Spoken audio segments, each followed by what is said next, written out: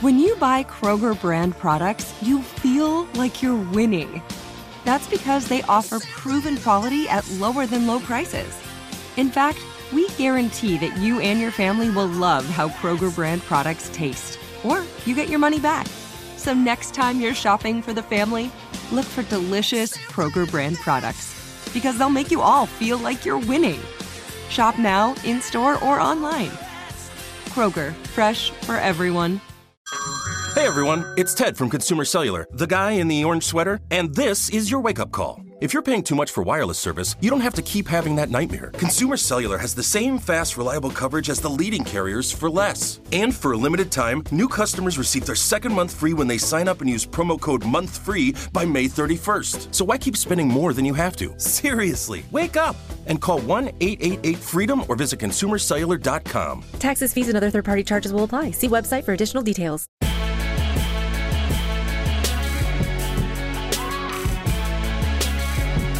Hey, welcome to Beyond the Scenes, the Daily Show podcast that goes a little deeper into segments and topics that originally aired on the show. This is what this podcast is like. This podcast is like, when you get an unexpected first-class upgrade. You thought you was going to be in coach with a middle seat, with a kid with the Cheeto dust, and he's trying to touch your hair, and you're fighting somebody for an armrest, and then that flight attendant emerges like a goddess, and there's clouds around her, and she floats down to your row, and she looks at you, and she goes, "Are you Mr. Wood?" And I go, "Yes." And she goes, "Welcome to first class." And now you're sipping champagne, you got extra leg room, there's a DJ cutting and scratching, your live flat seats. That's what this podcast is. We are the first class upgrade that you didn't know you needed and that you didn't see coming. I'm Roy Wood Jr., and today we're talking about the building of America's highways, the lasting impact these highways had on Black communities, and the opportunity to rebuild new highway infrastructures and heal these historic wounds. Roll the clip. Highways. They're the vital arteries that crisscross America, helping the country's truckers transport goods, its workers commute to and from the office, and its OJs flee the LAPD. But what you may not know is that when America first started building its highway system back in the 1950s, people were often forced to leave their homes to make room for all these fancy new roads. And guess which people were moved the most? Guess. The Federal Aid Highway Act of 1956 was one of the largest public works projects in American history. It added 41,000 miles to our interstate system. It became a pattern in cities across the country. Poor and minority residents were displaced to make way for highways, and white residents used those highways to commute into the city for jobs and commute back home at night. Planners had an uncanny ability to pick out the Black neighborhoods. And the fact that they destroyed Black neighborhoods wasn't the only racist thing about how highways were designed. You see, around the time the highways were being built, segregation laws were being struck down in America. But lucky for the racists, they didn't need the laws to enforce segregation because now the highways did it for them. Joining me today is Daily Show writer Randall Otis. Randall, great to have you back on again. Good to see you again, my friend. I'm sorry to always bring you on when we're talking racism, Randall, but it is what it is. You're a Black man from Florida. You are a specialist. You got to do what you're good at. We're also joined by author of the Vanderbilt Law Review article entitled White Men's Roads Through Black Men's Homes. She's an NYU law professor and president of the ACLU, Professor Deborah Archer. Professor Archer, welcome aboard Beyond the Scenes, madame. Thank you for having me. Well, thank you. And thank you for the wonderful book arrangement in the background as well. Those books are wonderful. And I can tell you read them books because they all a little uneven. She keep going back and checking them. Every last one of them. See, this is how you know she read them books, Randall. They're not color coordinated. That is true. It's the standard law professor background. Yeah, I don't trust anybody with color-coordinated books. You just went to Barnes & Noble. How do you know them books? You probably printed up some sleeves at FedEx office. Anyway, let's talk racism. Randall, I'll start with you. This segment on the show, can you walk us through how this idea came about and how it was conceived? Yeah, so it was around the time where the Build Back Better bill was being discussed, and I remember seeing a segment on Tucker Carlson show where he was talking about it and kind of belittling Pete Buttigieg saying that there's racism in the roads of America. Roads can't be racist. You can't build racism into a road. Roads are made of sand and gravel and asphalt. Ask any road builder. Roads cannot be racist any more than toasters or sectional couches can be racist. They are inanimate objects. They're not alive. A pretty easy way to come up with ideas is like find whatever Tucker Carlson's saying and be like, that's probably wrong. And so then I did a little bit more research into it, looked up some architects. Robert Moses was one of them I looked into. And that's kind of what jump-started the idea of seeing how racism or prejudice can work its way into the infrastructure. So then, Professor Archer, because what's really interesting when we do these deep dives on the show, it's always, the first thing is, how far back do we want to go to show the impetus for this particular form of discrimination and racism? Professor Archer, I guess the first thing we need to do is break down how the interstate system was created and designed in the 50s and 60s, and how did that starting point create a lot of the class inequalities that we see today. And you were talking about how far back do we go? And I think we can go even farther back just to set a context. Black people have always had a fraught relationship with transportation, and transportation has always been both a reflection and a driver of inequality. You can think back to Plessy versus Ferguson and Jim Crow, separate but equal. Think back to the Green Book, driving while Black.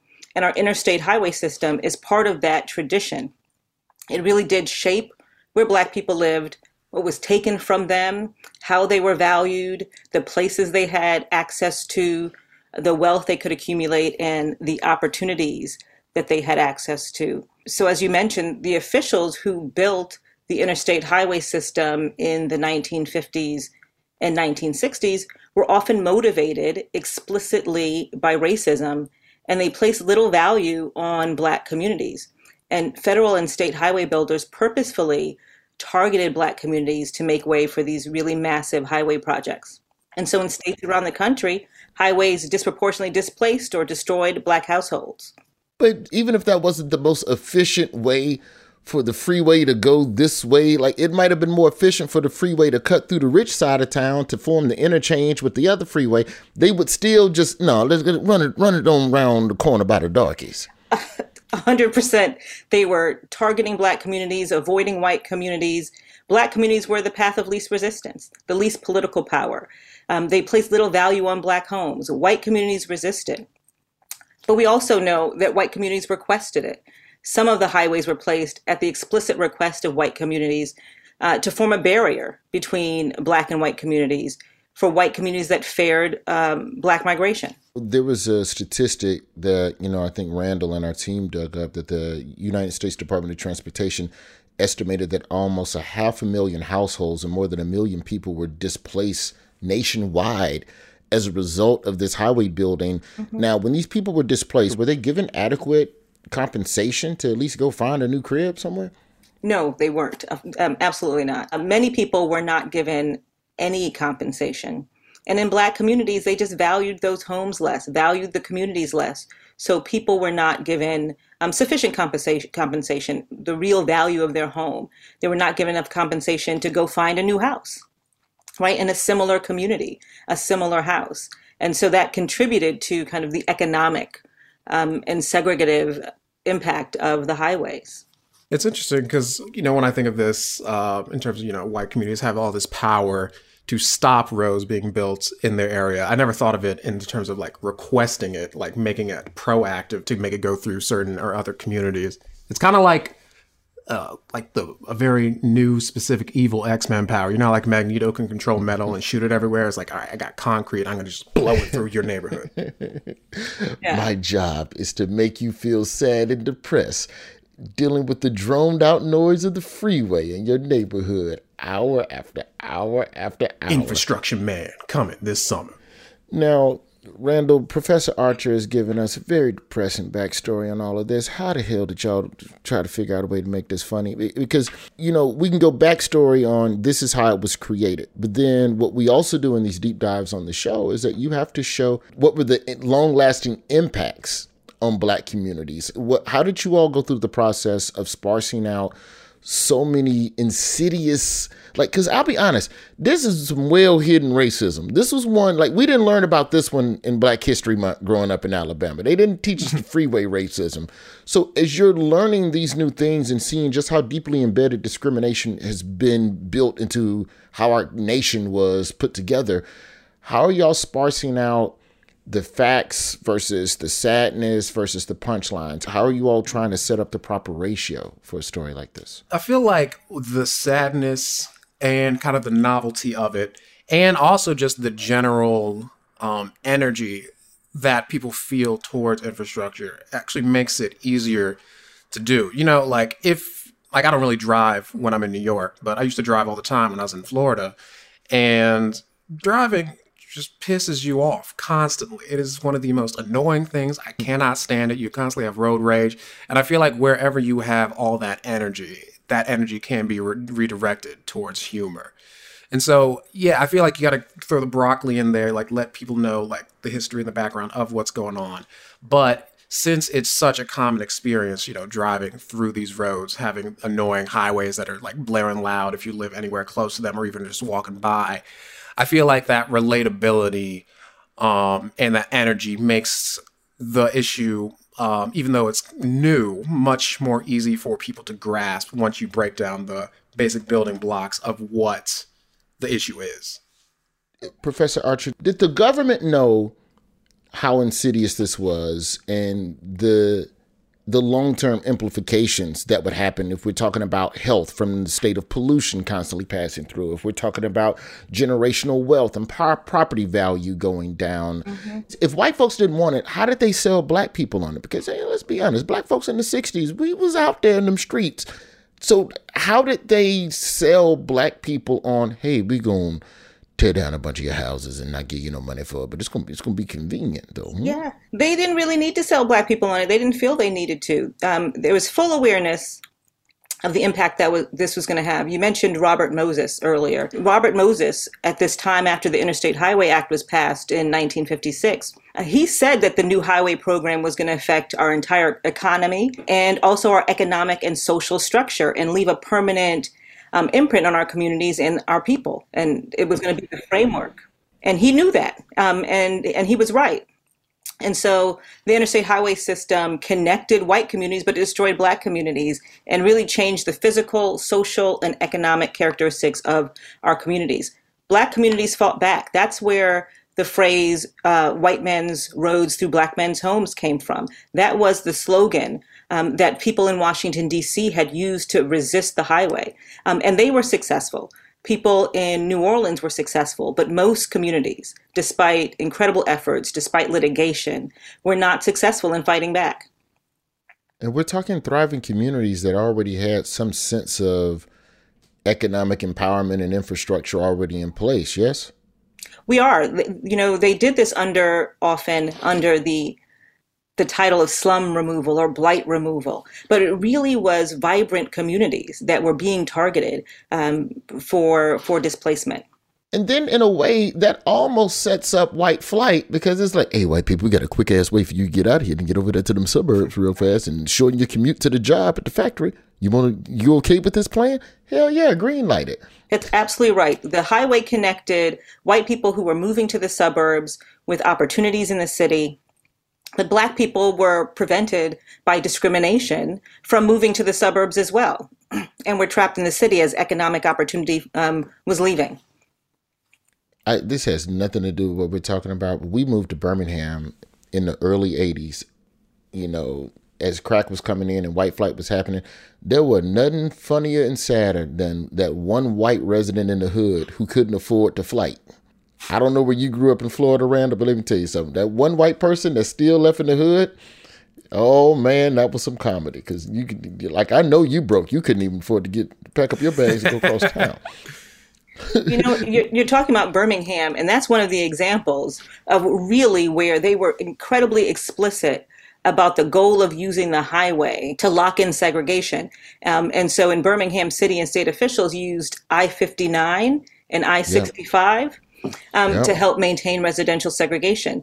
In the 1920s, Birmingham, like most other cities in the South, had adopted a racial zoning ordinance that divided the city into racial districts and required the legal separation of black and white neighborhoods. And there was just one black neighborhood for single-family housing. The Supreme Court had already struck down racial zoning in 1917, but Birmingham didn't care. And it wasn't until 1950 that a different federal court struck it down. And so Birmingham officials, led by notorious segregationist Bull Connor, who was Birmingham's public safety commissioner, used the construction of Interstate 59 and Interstate 65 to advance their segregationist agenda. And so those highways are ultimately built along a route that almost precisely mirrors the racial zoning boundaries that were included in that old racial zoning ordinance. Man, I'm hoping the lawmakers don't remember how effective this is. Or, like, I feel like if I was Trump, I'd be like, look, I'm not building a wall. I'm just going to make a big-ass highway across the southern border. It's going to be really loud. It's going to be a lot of pollution. And it's not a wall. It's a highway. So you say New Orleans fought back. Are there any, because it seems like when we talk about this and the racism attached to the design of a lot of these freeways, that it seemed to be extremely heinous in the South. Are there any other cities in the South specifically where they lost this battle? I think basically every state in the South has an example where they lost this battle. Randall, you were talking about being from Florida, and I think about the destruction of a black community to make way for I-95 in the Overtown section of Miami as an example of where they used the highway to remove a black community. And so I-95 tore through the center of Overtown, which was this really economically vibrant, self-sufficient black community that was considered to be the center of economic and cultural life for black people living in Miami.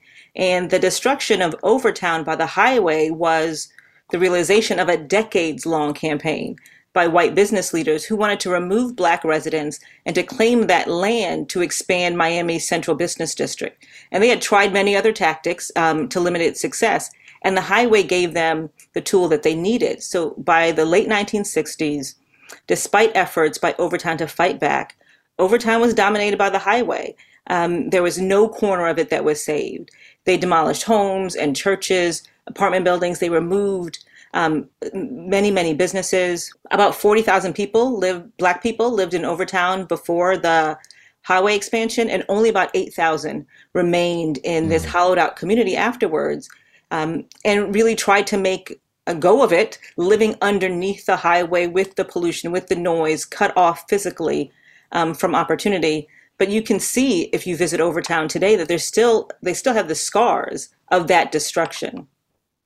I'm curious about that in the sense of, like, because you said these white business owners had been trying for years to attack or take over this area. Like, what is it about the highway that made it easier as an easier avenue of attack as opposed to their other methods? Like, was it easier to sell? Was it easier to package as something that it's not? Both of those. It was easier to sell the removal and destruction of this community because it was going, it's part of this big nationwide effort to connect us and to improve. It provided money to facilitate the building of the highways. And then once you were going to build the highway, the state and the local government had the tool of eminent domain to just take your house from you. You didn't have to consent. You didn't have to volunteer to move. You didn't have to agree. They took your house and they gave you what they thought you deserved and forced you to move. I love that eminent domain sounds more professional than Debo or strong-armed. Like, you just snatched it. Theft. And then you think about what happened in Montgomery, Alabama, where I believe, you correct me if I'm wrong, Professor, where like they could have either built the freeway on an open piece of land where wasn't nobody, or they could have ran it straight through some black folks' homes, and they chose deliberately to go through the black people's homes. That's right. They did. And so it shows to me that they really weren't ashamed, didn't really try to even hide the intent behind this. This is maybe a very dumb point, but I don't know if you've seen that movie Up, where it's a Pixar movie with the guy. Is that the balloon house? Yes, the balloon house. The balloon's tied to the house is floating. Yeah, I remember that one. And the whole movie starts because of an eminent domain. Like, there's like, look, we want your house because we want to build stuff right here. And the guy just like, no, I'm taking balloons up to escape this. So I'm like, all right, so people should have sympathy for this situation. It'd be sad for this old, crotchety old man getting his house taken. Just imagine that times, I don't even know, thousands. I wish that it's like the movie Up, but none of the black people had balloons that could carry their homes away. I'm sure back in those days, black people weren't even allowed to buy balloons. I'm sure there was some anti-happiness clause. Randall, what did you learn doing this piece? Well, 2 parts. What did you learn, and how do you think black people's lives would have looked differently if these interstates had not been put where they were put? I guess learning is just how difficult it is to kind of like respond to a project like this after it's already been put in place. Because, a bridge is something that's very difficult to remove. It's not just like legislation where you can have someone sign it away and now the law's completely shifted. It's like people build their whole lives around where they drive, where points of travel are. I mean, if you lived in New York, there's the whole L train kerfuffle years ago, and like tons of people moved just because, this line might be shut down for a little bit. So it's kind of just seeing like how effective this is, putting in infrastructure when used in a malicious manner to reverse. And then how it could affect black people. I mean, I feel like it would affect black people in the same way that like a lot of discrimination does, which is it has this immediate effect that significantly harms a group of people. But then what's potentially even more detrimental than that is the downstream effect is like, all right, you lose a ton of capital, you lose a ton of land. And so over the years, that's a ton of wealth and money that can't grow from itself. So you lose a ton of potential wealth for a massive group of people. And Professor, how do you think black people's lives, would have been? I know for sure we would have been healthier, and that would have stopped a lot of the cancer rates. But what do you think? If we could have reversed this, how would this have benefited black people? So I think that fundamentally, we know that where you live matters. And so we created communities where we have put a block along racial lines. We have created communities where we have limited access to jobs and opportunity. We are forcing communities of color to bear a disproportionate share of environmental harms. Building the highways in the community kind of labeled black communities as sacrifice zones that then allowed government to put in hazardous waste. We put in major roads. We put train tracks through. Everything became housed in black communities. We also blocked off access, isolated those communities.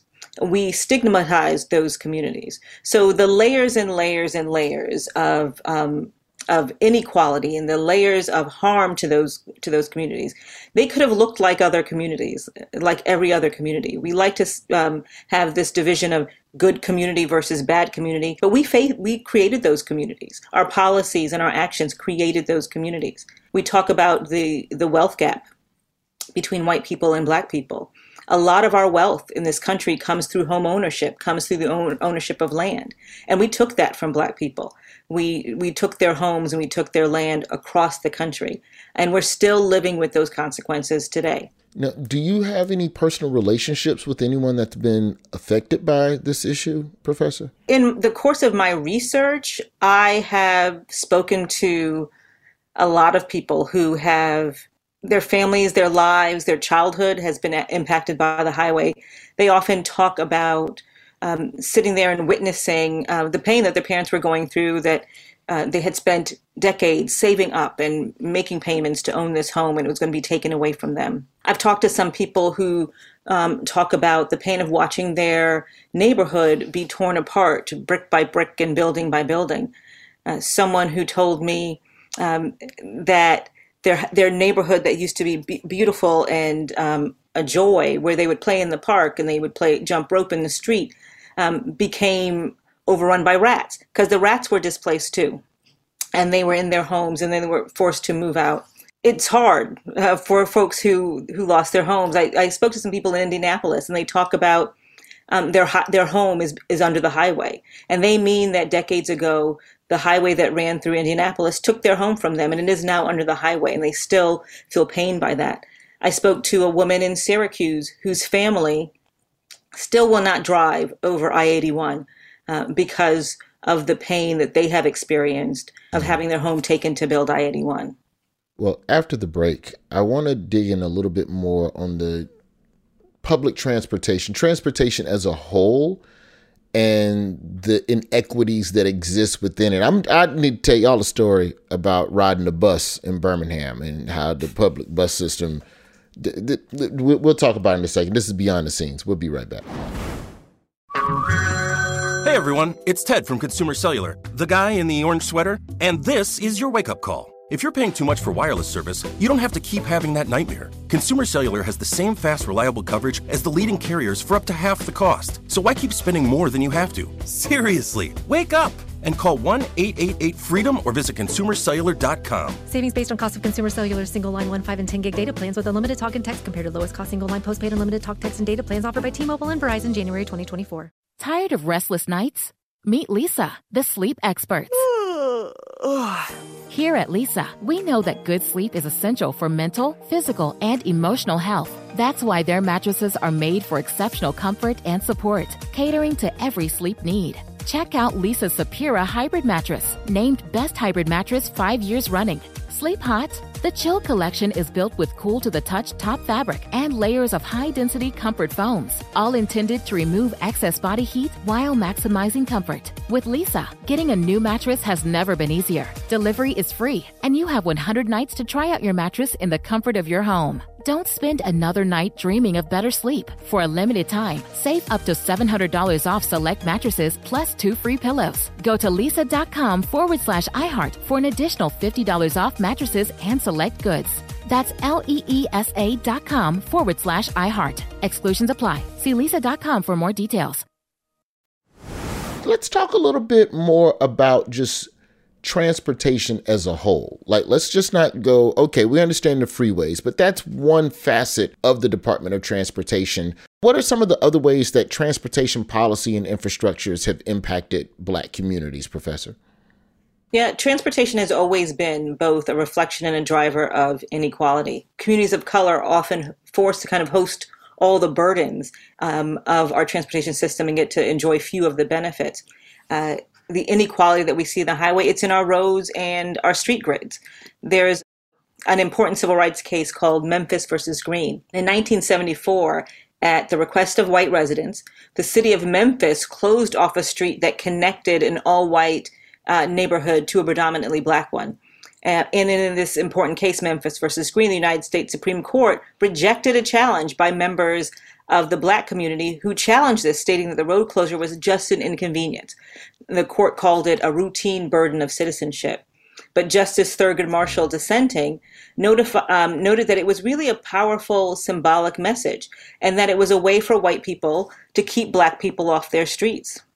And so that's just one way that we see it, but it's in communities around the country. They use street grid layouts, dead-ended roads to make it difficult to get from Black communities to white communities, one-way streets to influence racial demographics through exclusion and isolation. Atlanta is an incredible example of using the streets in that way.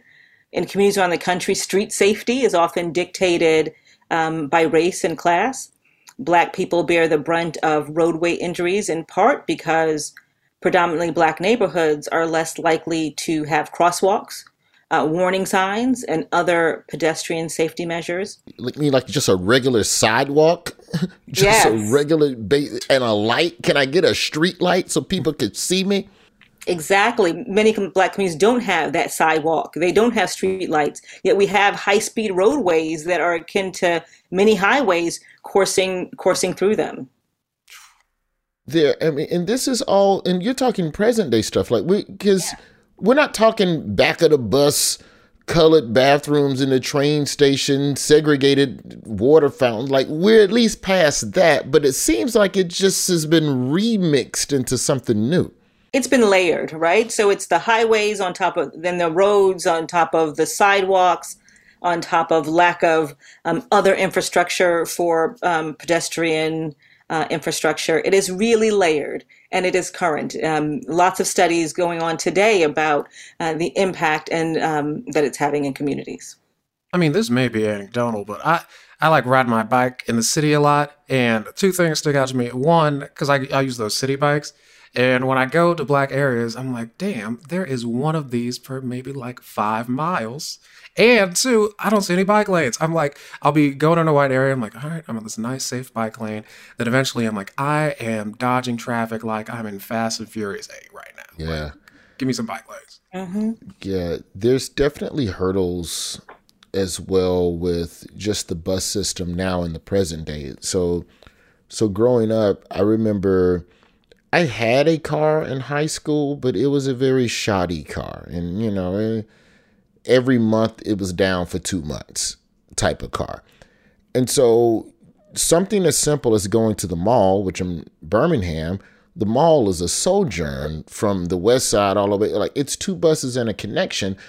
And the bus on the weekend, the last bus from the White Mall, from the Galleria, was at 6:30. The mall don't close till 9. So even trying to get a job when I had a car, I had to think about the bus route and the time it would take. And can I get the last bus? But for whatever reason, on the black side of town, you could get a bus as late as 7 or 8, which was, for Birmingham terms, that was a very, very late bus. But like, just the way the buses were scheduled, they were scheduled in such a way that if you're going to come out here and shop, you're going to come during the day, you're going to come crack of dawn, and you're going to take your butt home. But you can forget about working out there, because you can't even get to, like, and even when you live in, like, say in Hoover, it's a 45-minute walk to the bus. The bus ain't going all through the white neighborhood. It's going to the edge of the white neighborhood, and you meet me back here if you want to go back to the black side of town.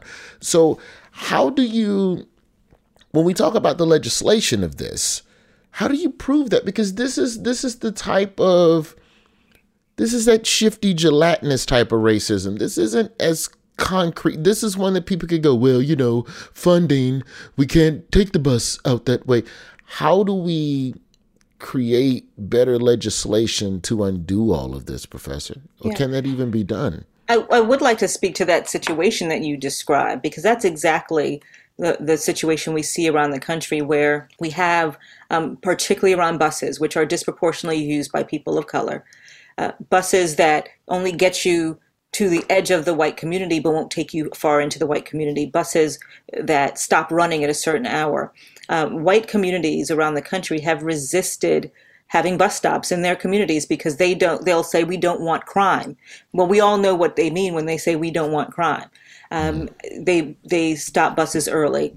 And as we see more jobs move from inner cities and cities into the suburban rings, it makes it difficult for people to access economic opportunity, to be able to get to work. I spoke with someone who lives in Michigan and takes a bus to their job at the mall. But the bus only gets them far enough where after that they have to get off and walk 2 miles to get to their job at the mall. There's a story of a woman in upstate New York. The bus could not go into the parking lot of the mall. It couldn't get you all the way to the mall. The bus could only drop you off on the black side of the highway, and then she had to try to traverse the highway to get to work, and she was hit by a car and she died. And so we have to push back against the way that white communities are denying access based on public transportation, when we know what that is about. The challenge with our laws is that they don't get at that kind of amorphous discrimination that you talked about. They don't get at impact. We have a legal system that is firmly grounded in challenging instances where there's proof, hard proof. Someone calls you the N-word. Someone says we don't want Black people. And that just doesn't work with the kind of racism that we are challenging and experiencing today. It doesn't help us get at these deeply entrenched inequality that's in our system that can be invisible to people if you take a quick look. That is wild to go from, all right, you sit in the back of the bus to, all right, we're just going to get rid of the bus. Pretty much. I can tell you, like, that has always been one of the biggest issues that I've had, and I love Birmingham, it's home, but mass transportation has always been a hurdle. It is, and it remains a hurdle to this day. Randall, when you all are assembling these stories, who decides when it's time to put the pencil down? Because this is a deep rabbit hole. Because honestly, you could get into transportation, but then, and we'll get to you in a second on this, Professor, you could get into how transportation intersects with housing inequity and education inequity and all of those policies all working in concert to create the racism gumbo that I like to call, or, etouffee, whatever you prefer, Randall. When do you all make the decision to finally put the pencils down and go, okay, this is all we can cover on this topic? I mean, it is difficult because there is a bunch of stuff in the gumbo, as you say. But, same with gumbo. You can only eat so much before you're about to just pass out and get the itis. So you kind of, it's kind of like a feeling, and it's also mixed with, luckily, time itself is a little bit of a limiter because the segment has to come out eventually. And since we wanted to tie it to the infrastructure bill, it's like, all right, well, this segment has to get out before that bill either passes or fails. So it's a mix of just intuition, but also the context around whatever the segment is.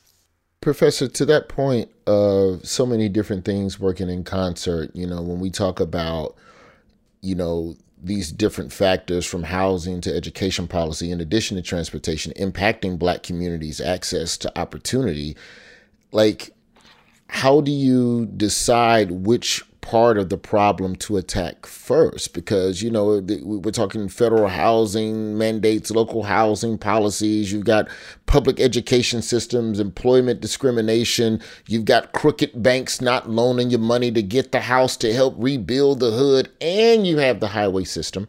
Are these issues that can be tackled one by one, or do they all have to be taken down at the same time? Definitely not one by one, all at the same time. We have to have a concerted effort to tear apart all these systems of oppression, all these systems of inequality. They feed each other, they drive each other, and so we have to really work on attacking all at the same time. Often, transportation is forgotten about in that conversation. We talk about criminal legal system reform, housing, voting, economic opportunity. We forget about transportation. But transportation is far more than a means of just moving people back and forth. Transportation systems shape who gets to feel like they belong, who gets to enjoy access to opportunity, who gets to live with safety and dignity. Transportation infrastructure is the infrastructure of equitable education, of good health, of economic opportunity, and really of a vibrant democracy. We are talking about fixing our democratic process and challenging the ways that we are making it harder for Black people and other people of color to vote. One example that we've seen is the closing of polling places. So a Black community used to have 12 polling places, and now legislation passes and there's one polling place there.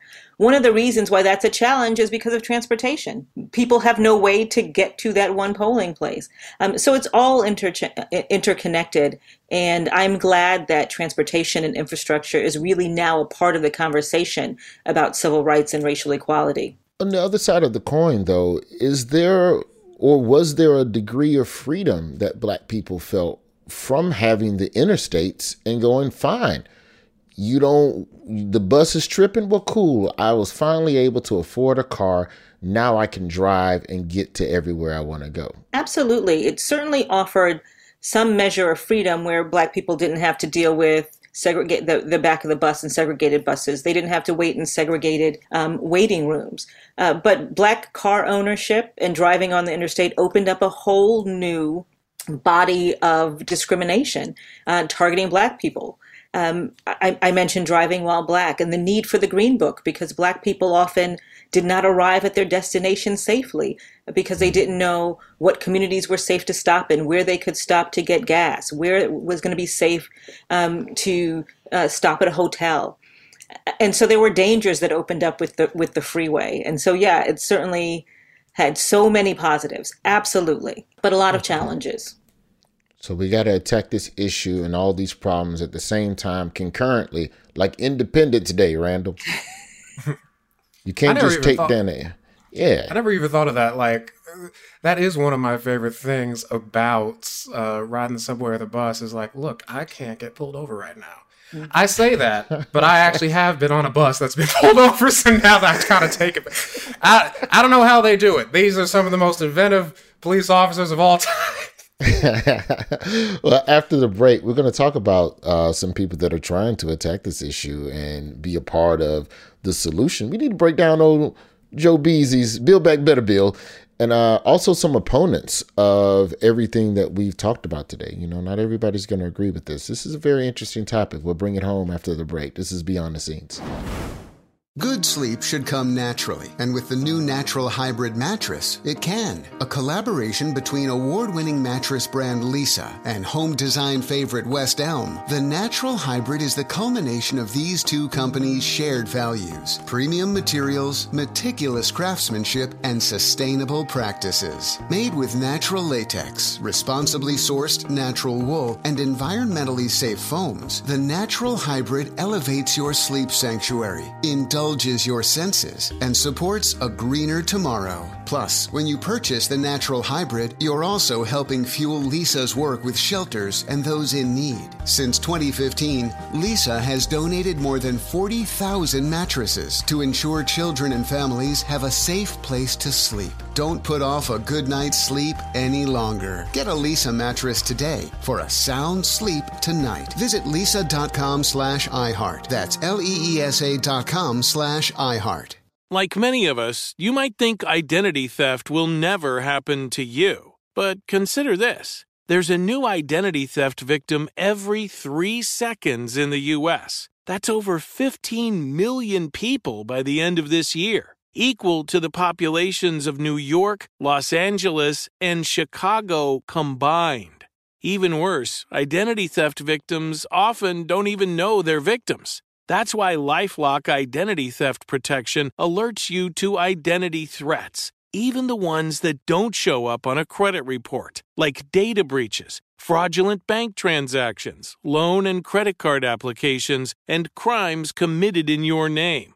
If your identity is stolen, your own dedicated LifeLock U.S.-based restoration specialist will work to fix it. LifeLock protects you in ways that you simply can't on your own. Join now and save up to 25% your first year at LifeLock.com/news. That's LifeLock.com/news to save up to 25%. Identity theft protection starts here. We're learning here, according to Professor Archer, the only way to change transportation is to also change housing inequity and also change educational inequity and also change employment inequity. And we have to attack it all at the same time, the way Will Smith and Jeff Goldblum was installing the virus on the alien mothership, while down on Earth, the president and a drunk Randy Quaid were getting ready to shoot missiles at the alien mothership at the exact same time. We have to coordinate an attack just like that. That was what you were saying, Professor Archer, right? You said it's just like Independence Day? Just like it. Just like it. Exactly. So if we compare it to Independence Day, then Joe Biden's first missile at this monstrosity of transportation inequity is his Build Back Better bill. Where do you see that infrastructure bill in terms of the efficacy of it to be able to affect some degree of racial equality? Mm-hmm. I think it's not only the infrastructure bill, but also his broader commitment to racial equity and racial justice in transportation that we hear from President Biden and also members of his administration. And I think the infrastructure plan holds tremendous promise. It could be truly transformative because it represents a historic investment in urban communities and communities of color. But that alone does not mean it's going to advance racial equity. The bill includes billions of dollars to reconnect neighborhoods that were cut off by highways and to ensure new projects increase opportunity and advance racial equity, environmental justice, promote affordable access. Members of the administration have used the phrase restore and reconnect. But there's still a lot of open questions about how that's actually going to work, because it takes far more than just a stated commitment to racial equality. It's going to take more than a one-time infusion of capital and investment in these communities before we really see a fundamental change. And Randall, that's the part of it where I feel like we don't always get to live within the show. This idea that here's how the problem started, here's what's happening today. Ah, damn, we're out of time. Hope you laughed. I would just wish there was a way to really get into like how we think the country would look in 5 to 10 years on the other side of Biden. Like I know like there's a legitimate analysis aspect of it, Professor Archer, but also like what if there was just a bus riding through a white neighborhood at 10:30 at night? Do you understand how hilarious of a sketch for me? Like that just makes me laugh. Like in the studies that you've done on the bill, Randall, how do you think things will be different in the next 5 to 10 years? Honestly, I don't know. If I'm being fully honest, I really don't know. It could, like the professor said, bring together all these communities, provide more, just opportunity for the groups involved. Or I feel like what a lot of things that happen is there could be massive pushback. So, in the same way there's pushback in the past that divided all these neighborhoods, it could be pushback. It's like, all right, Black people are easy to transport now. Wheels are banned, all right?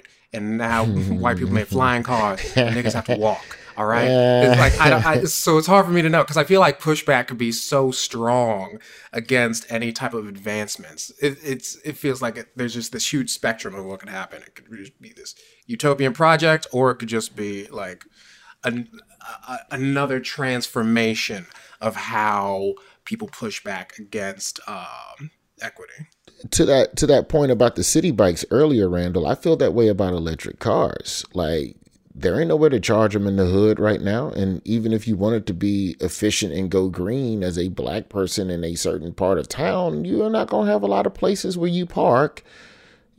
Family Dollar and AutoZone ain't got the charging port parking space yet.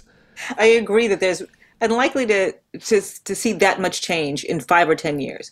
Maybe in 10 years, we'll see a physical difference with this funding, highways being replaced with recessed highways or replaced with street grids, highways capped with a pedestrian bridge to reconnect these communities. But it's going to take effort, sustained efforts, unlike we've seen before, to restore economic empowerment that does not also become a tool for displacement.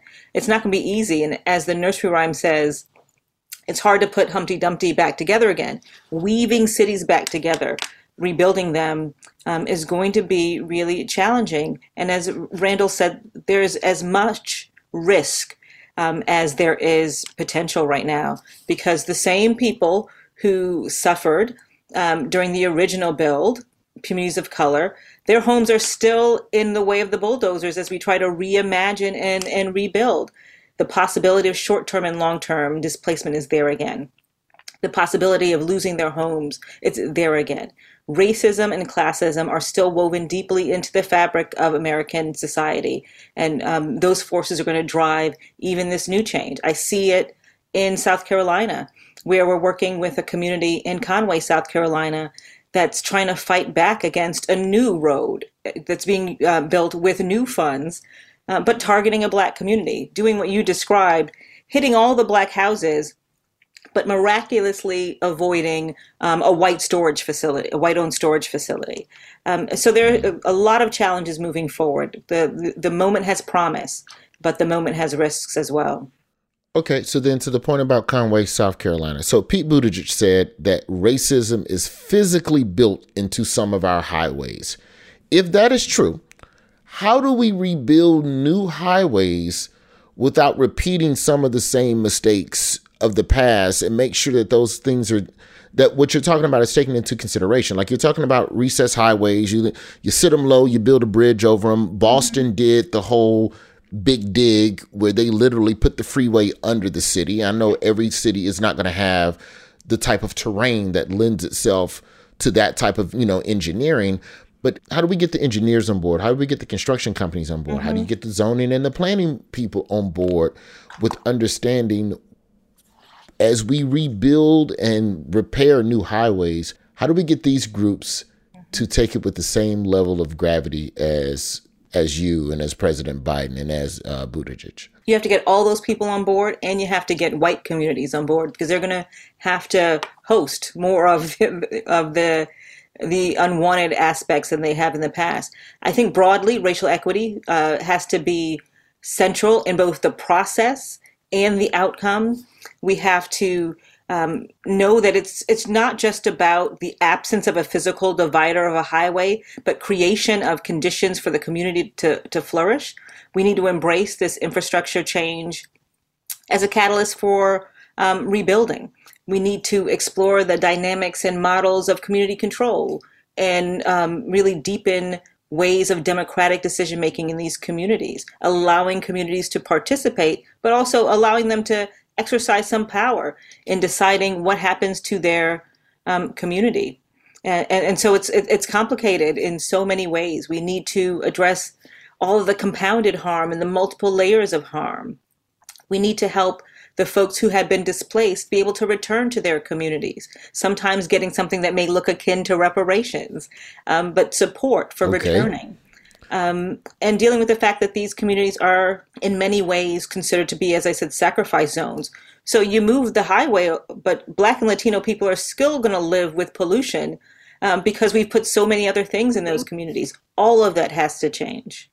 Are there any places in America or cities in the world where like this is kind of like a North Star for how we want to build or rebuild? Yeah, who's got it right? Yeah, I don't know if anyone has it right as in terms of it's all done and they got it right. There are lots of people who are doing it better and I think hold promise. Indianapolis, I think, is an example of this incredibly diverse community effort that's centering the voices and perspective of those who were most deeply impacted by the highway, that continue to be most deeply impacted by the highway. They're providing tools, educational tools, so that community members can knowledgeably and really meaningfully participate in the process. And they're doing it over the long term. They're starting the process now, even though that highway is ultimately not going to be replaced for another 5 or 10 years. And so that's one example of doing it better.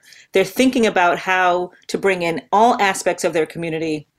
So they're thinking about long-term sustained support for small businesses. They're thinking about affordable housing and how to build affordable housing, sustain and protect home ownership by people of color in the community. They're thinking about all those pieces that we talked about needing to be considered. So that's one example, I think, of people who are thinking about how to do it better. Okay, now you talk about reparations, and we know reparations ain't going to come strictly in the form of money.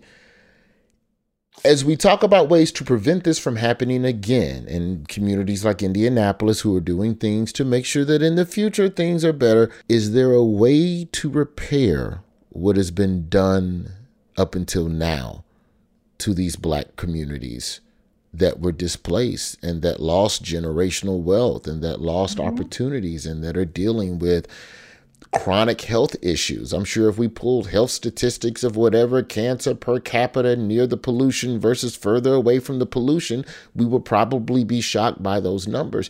Is there a way to fix what has been done so far, though? I don't know that we would ever be able to undo all the harm, in meaning that these communities will catch up and be where they should have been. But that's what Build Back Better has to mean. It has to mean that we have a commitment to trying to rebuild the economic core of these communities, trying to rebuild the wealth in these communities, trying to create access to opportunity, to choice-filled lives, to joy-filled lives. And so if we're not considering how we do that at the same time that we are thinking about envisioning and reimagining these highways, then we're not doing it the right way. I call it reparations. It has to be a part of the conversation to rebuild those communities, but also those individuals and those families, people who lost so much as we built the interstate highway system. How do we get somebody like Tucker Carlson on board? We got to build a highway through his living room. That's the no. Yeah, I heard those comments, and actually a reaction I often get from people when I talk about the highway is that it's just a road. They'll say it's just a road. And it's just a road unless it was your community that was targeted, your homes and community institutions and businesses that were destroyed, robbing people and the community of their wealth and economic foundation. And it's just a road unless it was your community that was cordoned off by what amounted to state-imposed racial segregation. And it's just a road unless it's your community that is still looking at that highway as a monument to white supremacy, to segregation, and to racial inequality. Well, this has been a wonderful, wonderful discussion. Professor Archer, Randall Otis, I wish that we had more time, but we do not. Thank you all both so much for going beyond the scenes with me. Thank you. Thank you so much for having me. Listen to The Daily Show Beyond the Scenes on Apple Podcasts, the iHeartRadio app, or wherever you get your podcasts.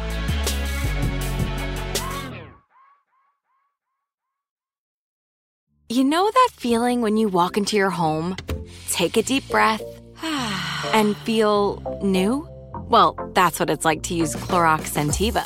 Because Clorox Scentiva smells like coconut, cleans like Clorox, and feels like energy. It'll elevate any cleaning routine to not just clean, but also make every room smell like a tropical coconut getaway. Discover how Clorox Scentiva's powerful clean and refreshing scents can transform your space. Get yours in coconut or other fabulous scents at a nearby retail store. Whether you're a savvy spender maximizing your savings with cashback rewards, a thrifty rate watcher seeking the lowest interest, or a travel enthusiast looking for extraordinary perks, Kemba Financial Credit Union has a visa to complement your lifestyle and unique needs. Apply today at Kemba.org to unlock a limited-time 2% cash back on purchases and pay 0% interest on balance transfers for an entire year with a new visa from Kemba. You deserve a card that works for you. Restrictions apply. Offer ends June 30th, 2024.